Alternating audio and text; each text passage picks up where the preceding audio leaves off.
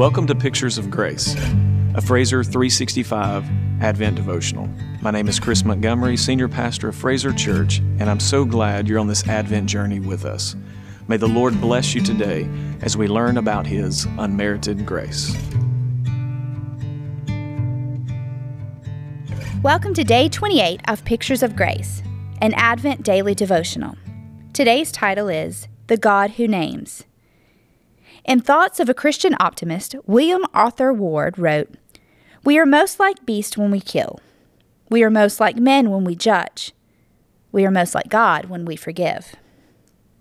In James Dobson's Love Must Be Tough, Archibald Hart is quoted saying, "Forgiveness is surrendering my right to hurt for you hurting me." Today's text comes from 2 Samuel chapter 12, verses 24 through 25. Then David comforted his wife Bathsheba, and went to her and lay with her. And she bore a son, and he called his name Solomon. And the Lord loved him, and sent a message by Nathan the prophet. So he called his name Jedediah, because of the Lord. A lot can be learned through Scripture by looking at names. The characteristics of Jesus can also be linked to how he names his children. God's sovereignty, salvation, redemption, and restoration can all be discovered by looking at the meaning behind the names. Showering his mercy upon them, God gave David and Bathsheba a second son. The couple named the child Solomon, which means peaceful restoration.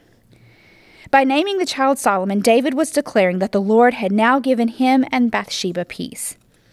Note that the Lord loved Solomon, an indication that the Lord was setting him apart for a very special service.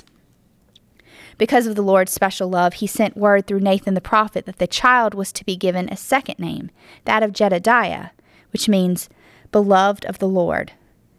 This child was to have a very special ministry in the future, replacing David as the anointed king of Israel.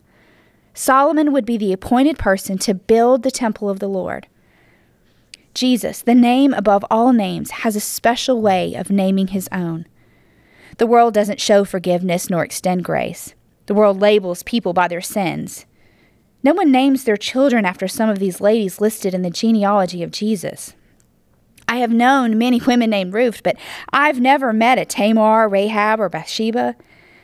I wonder if it's because we associate these three names with great sin, whereas the Bible associates them with great grace. And as we've seen in Bathsheba's case, she gets a bad reputation from most when she was the one hurt by the sin of David. I am so thankful that we have a God who judges sin while at the same time extends grace. The world will never love us nor extend grace to us like Jesus. While the world may never know our name or even care to, Jesus knows us by name and loves us. Imagine how much joy and healing it brought Bathsheba and David each time they called their son's name. What do you think God feels each time he calls your name? How can you live in such a way to bring honor to his name? Today you read this statement by Archibald Hart. "Forgiveness is surrendering my right to hurt you for hurting me." Write down your thoughts on this statement. Abba, Father, you are a good God. You are a loving God. You are compassionate, kind, merciful, and gracious. You are patient with us in our mistakes, and you are forgiving. Through your Son, you have given us the best gift, salvation. For anyone struggling to accept that gift, let them hear your voice. Let them feel your presence.